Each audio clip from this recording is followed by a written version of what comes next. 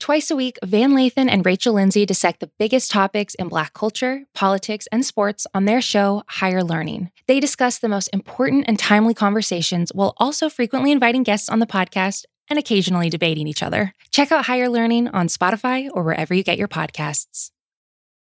This episode is brought to you by Indeed. We're driven by the search for better. But when it comes to hiring, the best way to search for a candidate isn't to search at all.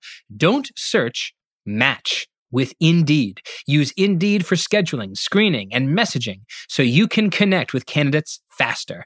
And listeners of this show will get a $75 sponsored job credit to get your jobs more visibly listed at Indeed.com/plane.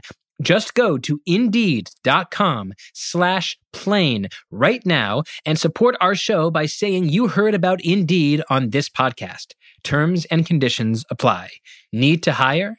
You need Indeed.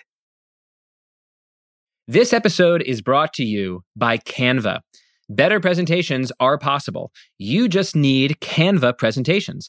With it, you can easily and quickly make stunning slides. All you have to do is start with one of Canva's professionally designed templates or generate slides with AI. Then add graphs, charts, and more from the massive media library, and you're done. It's that simple.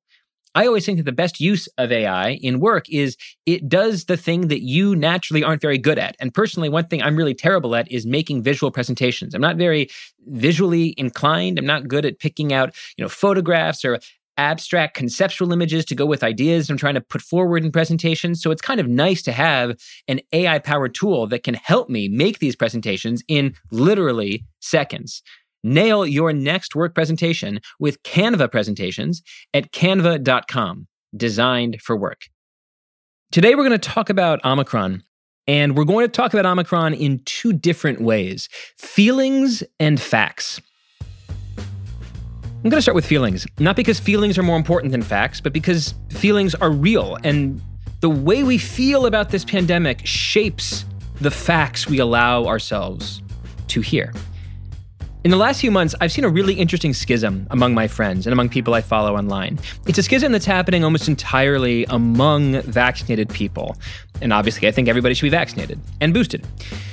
There are two camps forming among the vaccinated people that I know, two camps with increasingly strong opinions. Camp number one are the vaxxed and done. This is the camp that says, we just need to move on.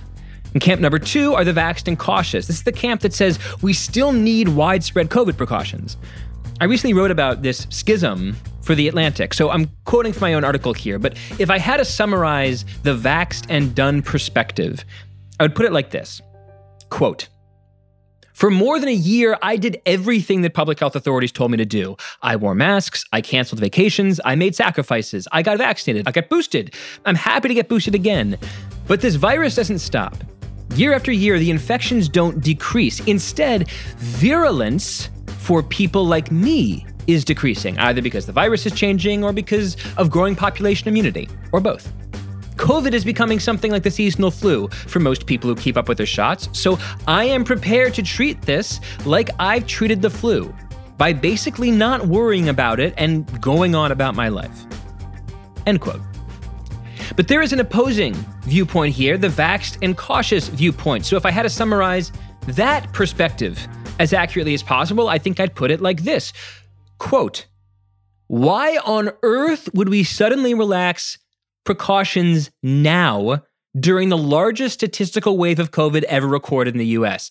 We should not treat COVID or Omicron like any old serious or seasonal flu, because it's not like any old seasonal flu. It's deadlier for those without immunity. It's several times more transmissible. We have no idea what the effects of Omicron and long COVID will be. Moreover, look at the healthcare system. Look at hospitals. They're already worn down and at risk of being overloaded. For all these reasons, we have to continue doing what we can to throttle the spread of this virus." End quote. So maybe you're wondering, Derek, where do you fall between these camps, vaxxed and done versus vaxxed and cautious? And the truth is, I'm torn. And the reason that I'm torn is that even though I know that I am extremely safe as a boosted 35-year-old without young kids, I know so many people in my life listening to this show who are in different situations.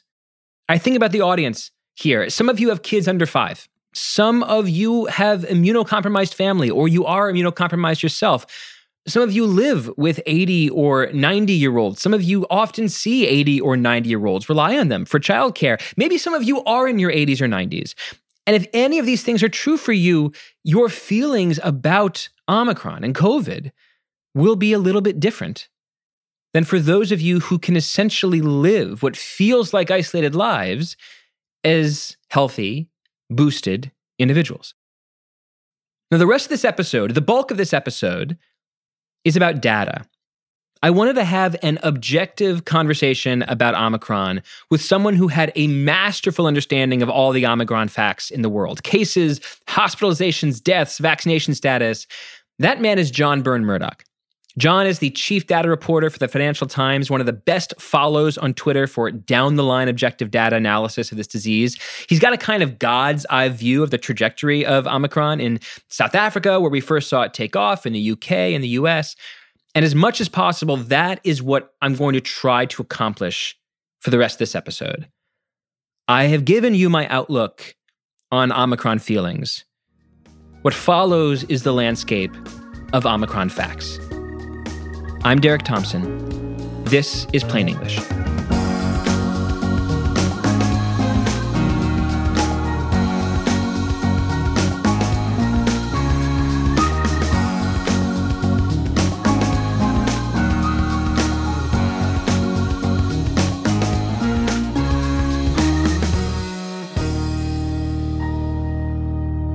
John, welcome to the podcast.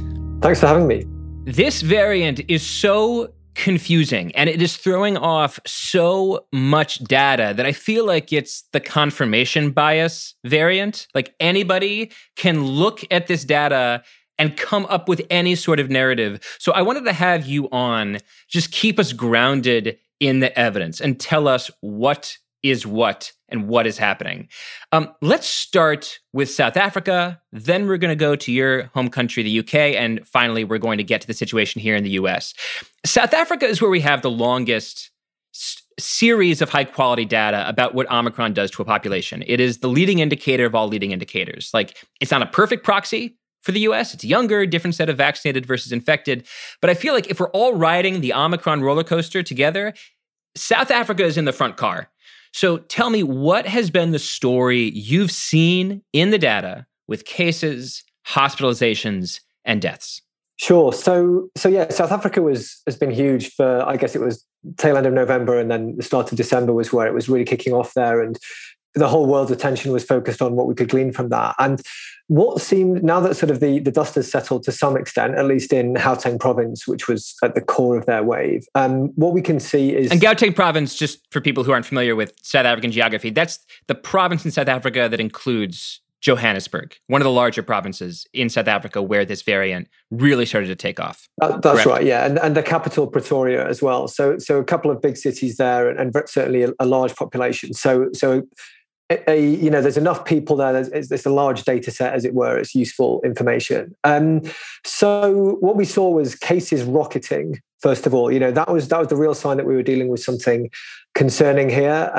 We also saw the fact that it was a particular new variant coming in, and so that's why that there was all this huge amount of attention. It was the last few days of November, really. So after that initial burst of infections, of course, all focus was on what was going to happen in hospitals. And about a week or two after the surge in cases, we started hearing these first signs that these were sort of testimonies from doctors working in hospitals in Gauteng saying, we feel that a larger percentage of our patients this time have mild disease. Now, a lot of people, myself included, heard that and we thought, well, that sounds promising, but it's very early in the wave. A lot of these cases, these patients are young people. So we'll obviously take that on board, but what we really want to see is how this develops over the next couple of weeks as this spreads into older, more vulnerable populations. And sure enough, as the hospital staff had suggested, this then started being corroborated in the data. So first of all, we saw things like the percentage of hospital patients requiring ICU or mechanical ventilation was much lower, perhaps 2 or 3 times lower than it had been during the Delta wave.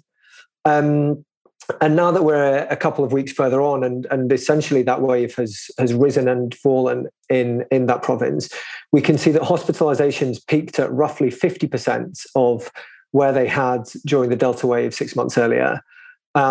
Deaths have peaked at around 20% of where they had done in that wave, whereas cases got right up pretty much to the top. So a strong sign of, some people call this decoupling, some would say it's a sort of divergence, but certainly a very strong indication that to the extent that we see these enormous surges in cases in infections from Omicron, the ratio of those that develop into very severe disease and particularly loss of life does seem to be markedly lower than it has been with previous waves. And very quickly, what are some reasons that could explain that? Yeah, so this was the really tricky thing because I feel like a lot of us, certainly myself, went round in circles on this, trying to think, well, could this not just be the result, for example, of the fact that the level of immunity in the South African population is much, much higher and has been much, much higher for the last few months than it was during the Delta wave in 6 months ago. So South Africa... And that just basically means a bunch of South Africans got Delta. Exactly. And so they would be potentially more protected from the next variant. That's exactly right. So going into the Delta wave 6 months ago, somewhere between 30 and 40% of South Africans had been infected previously. Going into the Omicron wave, it was more like 80%. So we're talking about 4 in 5 people who had COVID and recovered, which, as we know, gives pretty robust protection, especially against severe disease. Similarly, the South Africa's vaccine rollout really did the bulk of its work during the third quarter of the year and indeed onwards. So there was a big increase in protection, especially against severe disease, for the Omicron wave relative to Delta. So some of us looked at that and we said, well, okay, this is great news for the South African population, but it's not clear to what extent this will translate to other countries, because those countries already essentially sort of front-loaded that rise in immunity, both from prior infection and particularly from vaccination. So some of us looked at this and said, great news for South Africa. We may see some further reduction in severity in other countries, but it's not necessarily going to be a sort of one-to-one mapping of South Africa onto other countries. And we're going to talk about the degree to which South Africa's data has reproduced itself in other countries in just a few seconds. But I just want to take some time to talk about the speed of this wave. I'm looking right now at a full chart of South Africa's 4 COVID waves. It looks like a camel with 4 humps, up, down, up, down. In the previous wave, the Delta wave you were just describing, it took about 9 weeks to go from the bottom in new cases to the top in new cases. With Omicron, it took 3 weeks. So the Omicron wave appears, to my untrained eye, to be passing through the South African population about 3 times faster than Delta. To what extent, John, should these numbers give us any reason to think that Omicron waves might be significantly shorter than past COVID waves? Yeah, so this is a really interesting question because, as you say, that data from South Africa, from Gauteng, is very, very clear. It's a sharp, steep rise and a pretty sharp, steep fall very soon afterwards. There's good reason, sort of biological reasons for why that happens. We now have good evidence that there's a shorter incubation time for Omicron. So I just say a little bit about what that means, a shorter incubation time for Omicron. So essentially that means the time between becoming exposed to the virus yourself and then becoming symptomatic so that you can pass it on to other people. It does look like that is slightly shorter for the Omicron variant. And so that essentially just means that everything with Omicron happens faster, both the rise and the fall. But I think the interesting thing that we're going to see, that we're perhaps starting to see in the UK at the moment, for example, is that there are also going to be other impacts on that, including behavioral ones. So I know we'll come on to the UK in more detail later on, so I won't dwell on this right now. But I think it may be, for example, that in South Africa, the sheer speed and scale of the spread meant that it sort of burned through susceptibles at an especially fast rate that we may perhaps not see in other countries, for example. It may, though, be that we do see the same pattern everywhere, and that Omicron is short and sharp and intense, but also just more brief than what we've seen before. So coming out of South Africa, it would be fair to say that in the front car of the Omicron roller coaster, we saw something that was crazy transmissible, meaningfully milder on a per-case basis for some reason, and also surprisingly fast. Is That's all right. of that right? Yeah. So let's fly from Johannesburg to London. London is a leading indicator for the UK. The UK is a bit of a leading indicator for the US. John, what are we seeing with the London Omicron wave? Sure. So London has been very interesting and continues to be interesting. It really started taking off in mid-December. We started hearing case numbers that we just hadn't heard at any point during the pandemic. And it was really palpable. So I'm based here in London, and, social events just started being cancelled left, right, and centre. I know sort of local hospitality essentially shut, not because they were compelled to by the government, but just because nobody was going out anymore. This was in sort of the week or 10 days leading up to Christmas. So in Gauteng, we were just talking about cases rose up very quickly to roughly the peak that they had previously seen during Delta. In London, cases have far exceeded the previous peak, which here was actually a year ago with the Alpha variant. So cases in London have got to almost double what they were at that point 1 year earlier, but over the last week or so have come down slightly from that peak. It doesn't look right now as though London is seeing the same steep rise, steep fall. But it is obviously early days, and I think as you and the listeners will be aware, it does get trickier to distinguish between genuine patterns in how the virus is spreading and patterns in reporting or testing behavior. So it's possible that the shape of London's wave will look slightly different. It's possible that this is being confounded by reporting patterns. Right. So you retweeted an analysis of a weakening link between positive cases and hospital admissions in London. Like, it looks like maybe compared to the wave London was seeing in November, the risk of an adult being hospitalized if he or she has a positive test is about 50% lower, which looks somewhat similar to what we saw in South Africa. You also have shown that the number of people in London ICUs, in intensive care units where really sick people go, has fallen off in recent weeks, which is pretty confusing when you think about London experiencing record high cases, but also a slight decline in the number of people with COVID in ICUs. What does all of this data put together mean to you? Yeah, it's really, really interesting. So I think there's two or three different patterns going on here under the surface. So the clearest way, I think, of looking at this divergence with the Omicron wave in London is that a year ago with the Alpha variant wave, as the number of people in hospital with COVID increased, so did the number of people in ICUs and on ventilators. Proportionally, these went up completely in lockstep with one another. If you show them as a relative share of the peak, it's like you're looking at the same lines. Whereas what we're seeing now is the number of people in hospital with COVID has again gone up fairly steeply, but the number of people requiring ventilation, so those who have got really severe lung damage, has essentially not moved at all. So, and as a proportion, the percentage of COVID patients in hospital who are on ventilators has been relatively stable throughout the summer, and then it has just dropped precipitously, and it's a fall that we've not seen at any other point of the pandemic. So when you look under the surface there's two things that seem to be happening. One is that the number of COVID positive patients in hospital this winter is a slightly different number to think about compared to the numbers we've seen in the past, because we just get so many more people in hospital with COVID, even if they're not being treated for it.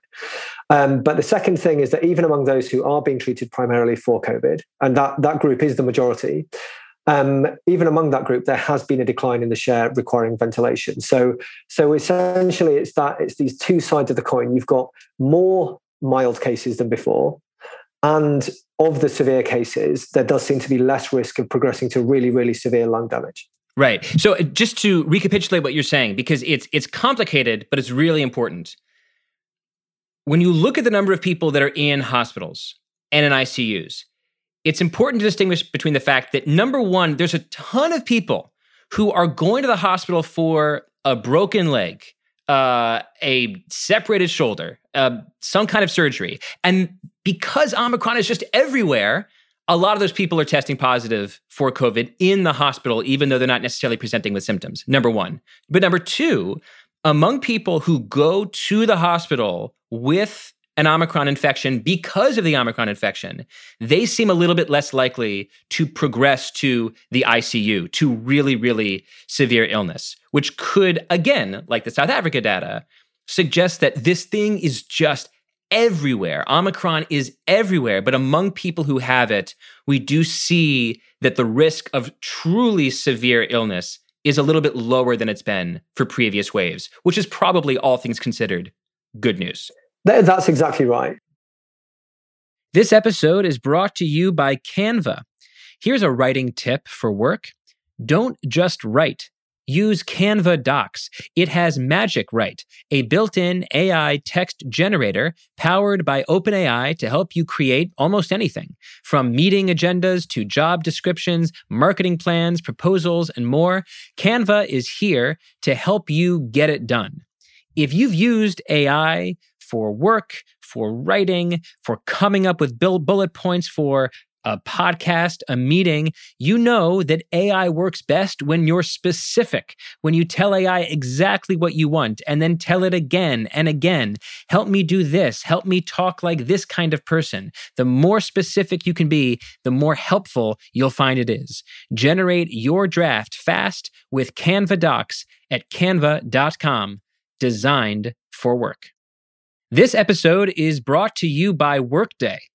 Get the whole band together with Workday and pair finance and HR on one platform for an epic performance. With Workday AI at the core, you'll make confident decisions faster than ever. And you'll drive flawless business and finance operations with an agile platform that constantly evolves to future-proof your organization. Be a finance and HR rockstar with Workday. Visit workday.com to learn more. What does it mean to be rich? Maybe it's less about reaching a magic number and more about discovering the magic in life. At Edward Jones, our dedicated financial advisors are the people you can count on for financial strategies that help support a life you love. Because the key to being rich is knowing what counts. Learn more about our comprehensive approach to planning at edwardjones.com/findyourrich. Edward Jones, member SIPC. John, among those in the ICU in England, do we know what percent are vaccinated versus unvaccinated and how that number compares to the general population? We do, yeah. So we have data here that was published just a few days ago, which shows that across the month of December, 61% of COVID patients in ICUs in England were unvaccinated, and that compares to just 9% of the population. So very disproportionately likely to be in ICU compared to those who've had any number of vaccine doses.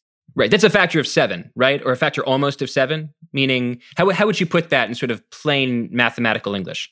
Yeah, exactly. So if everyone was equally likely to end up in ICU, regardless of whether or not they'd had a vaccine, 9% of the population being unvaccinated, you'd expect 9% of people in ICU to be unvaccinated. But instead, it's 61%. So as you say, almost 7 times more likely. Whereas if you look at people who've had 3 doses, for example, they make up 31% of the adult population in England, but only 9% of those in ICU. So completely the other way around there, much less likely to end up in ICU than if they hadn't had that protection from the vaccine. My multiplication math is roughly of a 10th grade level, but if I multiply those together, it sounds to me like boosted people are something close to 20 to 25 times less likely to go to ICU with COVID than people who have no vaccine shots at all. That's exactly right, yeah. Let's finally go to the US. Tell me one way the US experience is tracing the path drawn by South Africa and the UK, and one way that the US seems to be departing from the trends we've seen in South Africa and the UK. Sure. So I mean, the most obvious parallel is that we're seeing these same almost vertical increases in infections and cases right across every state of the US. Most states now have set new records in cases for the whole pandemic in the last week or so. There's still a few southern states in particular that haven't yet, but it really is just a question of when and not if. Similarly, hospitalization numbers are rising steeply in the same way that we've seen in other countries, including in the UK. Just not the UK; they have risen steeply, just not to past peaks. The slight difference that we're maybe just starting to see at the moment is that in the US, the numbers of people with COVID in ICU also seems to be marching upwards and hasn't sort of diverged from the case rates in the same way that we've seen in both South Africa and the UK. Now, it is tricky here because in the US, Omicron has landed sort of right on top, right on the back of the winter Delta wave, and Delta we know was a very dangerous variant in terms of its severity. It caused a lot of hospitalizations, a lot of severe disease, and so the point at the moment where you've essentially got Omicron and Delta circulating together to some extent, Omicron will be the majority of cases now. But for those people who are in hospital and ICU, it may still be that a large number of those, possibly even the majority, are still from the previous Delta wave. So I think the next week or so is going to be really key in terms of if we still see COVID ICU numbers in the US increase almost in line with what we're seeing in total hospital numbers, that would be something quite different to what we've seen in South Africa and the UK. And it would perhaps be indicative of the US having slightly lower rates of vaccination and particularly boosters.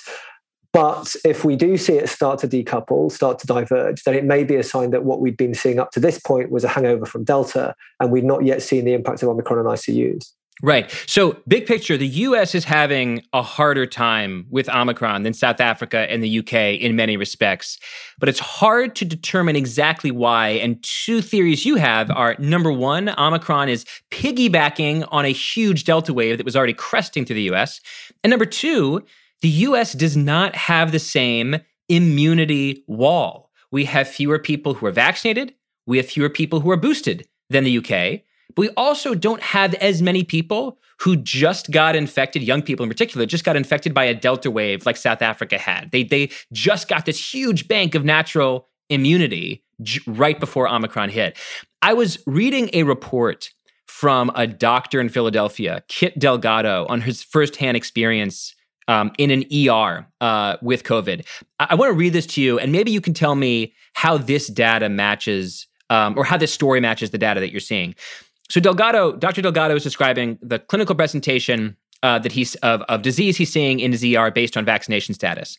Quote, 1, boosted individuals hardly saw anyone who had gotten a booster because if they caught COVID, they're likely at home doing fine or having regular cold or flu-like symptoms. 2, vaccinated but unboosted. Tons of patients like this, wiped out, hydrated, with a fever, if they were older than 55 or had other medical problems, often had to admit for overnight IV hydration and supportive care, but usually go home within a day or two. 3, unvaccinated. These are the folks in the ER that get sick and had to be hospitalized and need oxygen. End quote. John, what are you seeing in the ICU situation in the US that matches this data, that the experience of the unvaccinated in the US is diverging from the experience of the vaccinated and the boosted?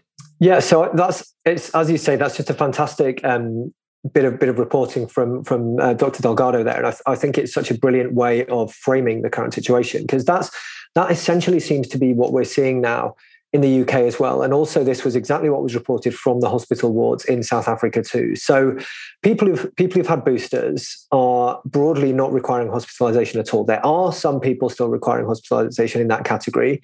But again, these tend to be the very old patients and those with other underlying health issues, perhaps immunocompromised as well. So these are people for whom boosters are a real help still. They've greatly reduced the risk of severe disease, but the other underlying factors may mean that those people still require hospitalization. For the people who've had perhaps 2 doses or perhaps a prior infection, they do, again, have some protection. They're still much better off than they would be if they didn't have those things.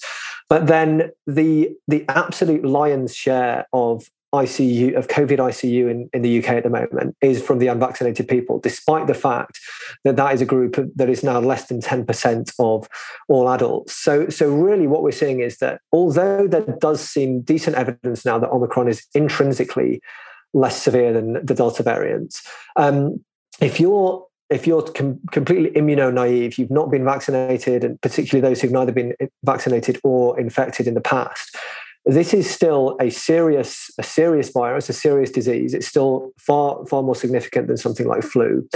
And so in a country like the US, where vaccination rates broadly are not terrible, but there simply is a larger number of people who've not been vaccinated. And that group really is sort of like dry kindling for a variant, even such as Omicron. And that is where the bulk of pressure on hospitals, especially on ICUs, is going to come from in the coming weeks. Right. So in summarizing all of this data, the South Africa data, the UK data, the US data, it seems to me there are at least 2 summary points. And I want you to tell me if these are correct summary points and if you have more. Summary point number 1 is that Omicron is unbelievably transmissible, but the share of Omicron cases that are progressing to ICU admissions, to ventilators and deaths, is meaningfully, significantly lower than we've seen in past waves. This could be because of intrinsic properties of the variant. It could be because of immunity banked up in these populations. But on a per-case basis, we are clearly seeing milder progression of disease. But number 2, because Omicron is so ridiculously contagious, we should worry that it's not mild for the healthcare system.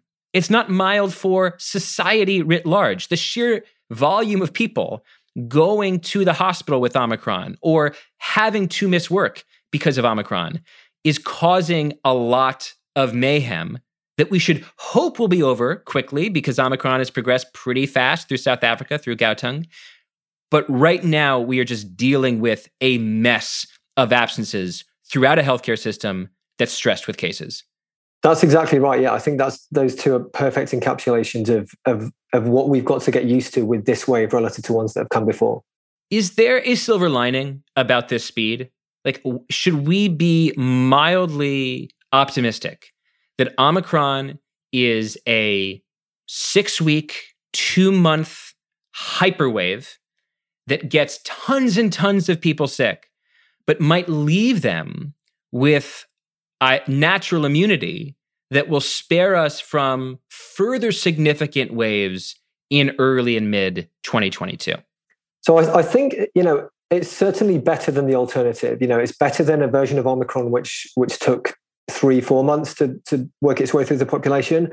And it's better of a version of Omicron that didn't have that sort of cross-protective immunity for other variants. So the fact that those 2 things are true, the fact that hospitals may have a very challenging time, but it may be a challenging, say, 2-3 weeks instead of a challenging 2-3 months, that is certainly a positive. And similarly, the fact that, yes, you're like, to the extent that this is infecting everyone, it's providing a hell of a lot of people with some degree of immunity from infection with whatever other variants emerge down the line. Again, we don't know exactly what those variants will be like. But if we have something here where a lot of people are going to get infected, but a smaller proportion of them are going to die, and they will get some protection from whatever comes next, that's better than it could be. We've gone through the evidence, and one thing that I'm trying to do in this podcast and others is separate evidence from interpretation. I want to see the data clearly, and then I want to put up a wall and say, now what should we think about it? You're a smart guy. You're one of the most brilliant chroniclers of the data of this disease that I know of. Do you feel comfortable telling us how this is cashing out in terms of your behavior? How you take all this raw data and filter it into, what the hell should I do in my life? Should I feel vaxxed, boosted, and done, where I think this is becoming basically a respiratory disease like we've dealt with for hundreds of years? Or do you still feel like there is a case for unusual caution with your behavior?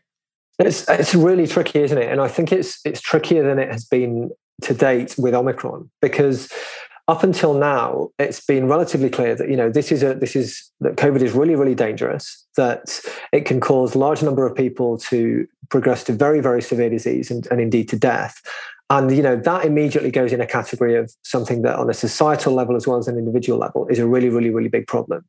What we're potentially looking at with Omicron, which is something that causes real logistical pressure on the healthcare system, but both on a sort of societal death toll level and on an individual basis for those who've had 3 doses, for example, it's not necessarily as sort of risky, as severe as what we've seen in the past. So I think what both as individuals and as societies, what's going to be interesting over the next couple of months is how the sort of COVID discourse develops, because people will, and I think it's reasonable now for people to start asking the questions, for example, of, okay, how does Omicron in a largely vaccinated population compare to flu?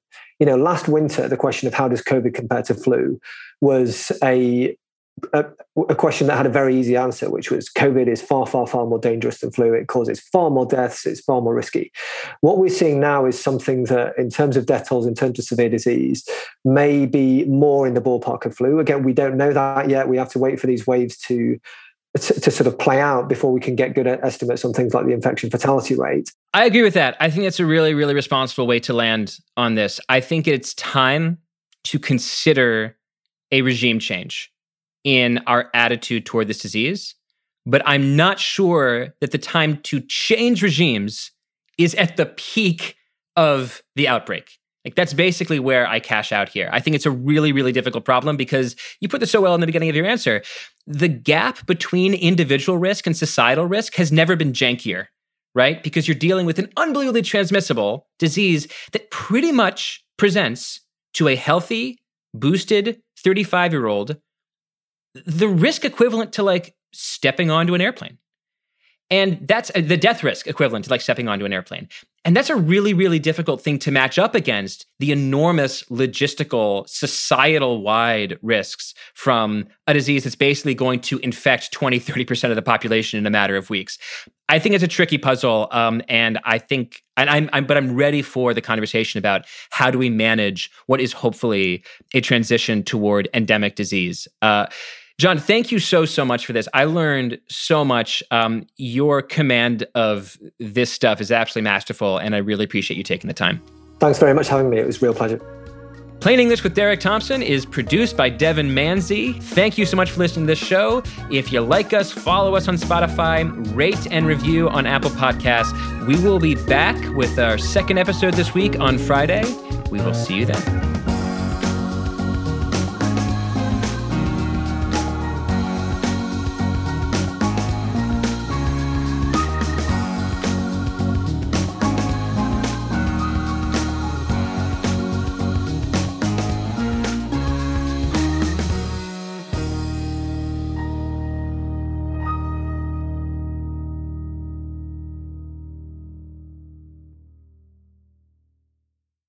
This episode is brought to you by 20th Century Studios' Kingdom of the Planet of the Apes. As a ruthless king builds his empire at the expense of the remaining human race, a young ape will fight for the future of apes and humans alike.